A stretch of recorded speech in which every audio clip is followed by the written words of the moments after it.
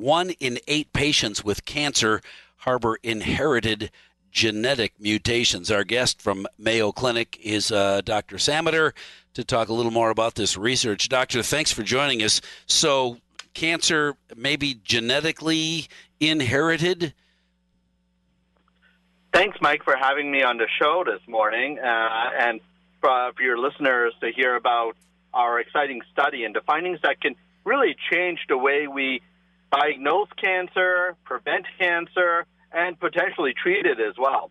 As you just mentioned, our study was the largest study published to date. It enrolled over 3,000 cancer patients across all of the Mayo Clinic cancer centers, which were Rochester, Minnesota, as you know, Phoenix, Arizona, Jacksonville, Florida, and importantly, we actually used one of the community health system cancer clinics as well in Eau Claire, Wisconsin.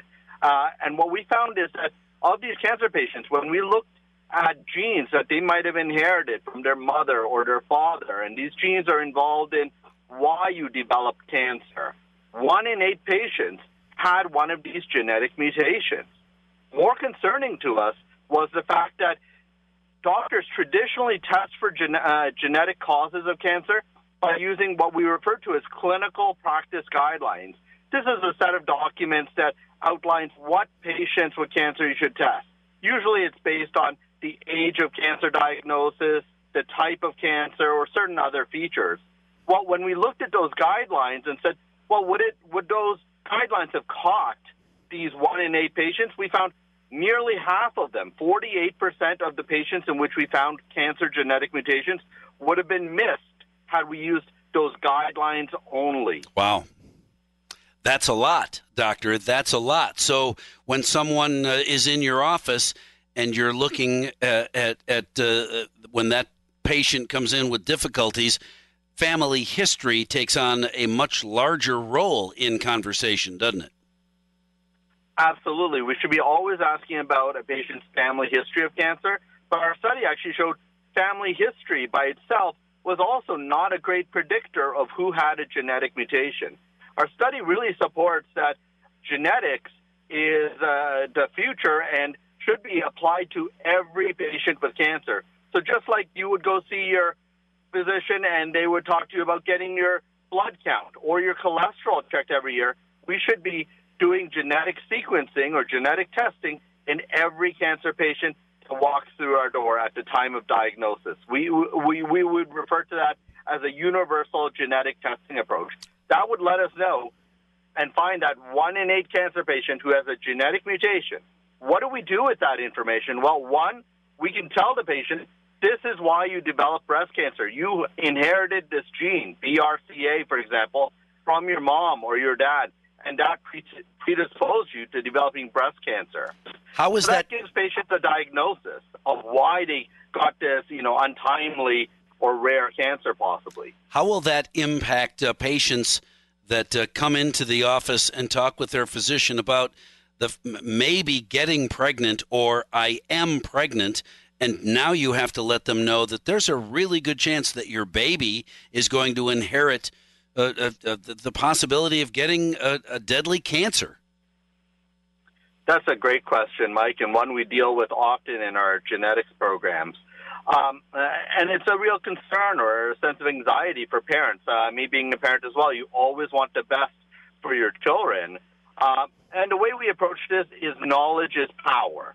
So it's better to be informed and not stick your head in the ground and ignore the risk of developing a disease or a cancer. And so what we offer patients is there are two options. If you know you have one of these genetic propensities to cancer or some other disease, option one is we can test a fetus in vitro potentially for that genetic condition, number one.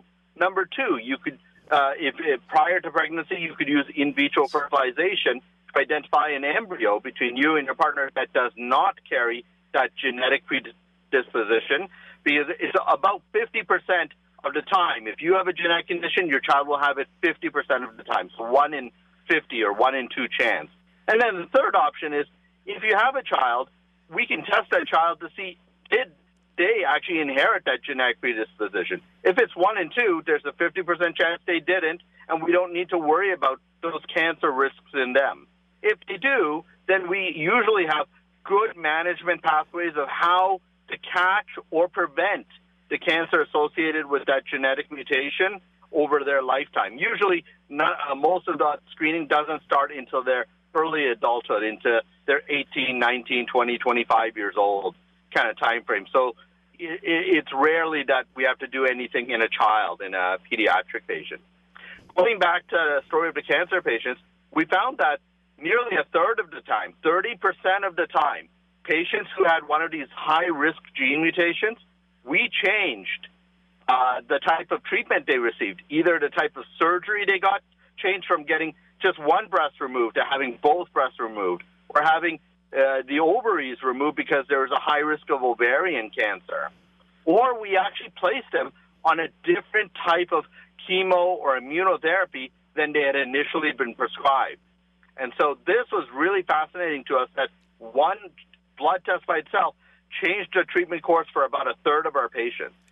Identifying those individuals early, arranging the treatment for them as can be the case when you're identifying that cancer, that inherited genetic mutation, means a better outcome long term, and that's what really this kind of research is all about. Dr. Samadder, thank you very much for talking with us this morning.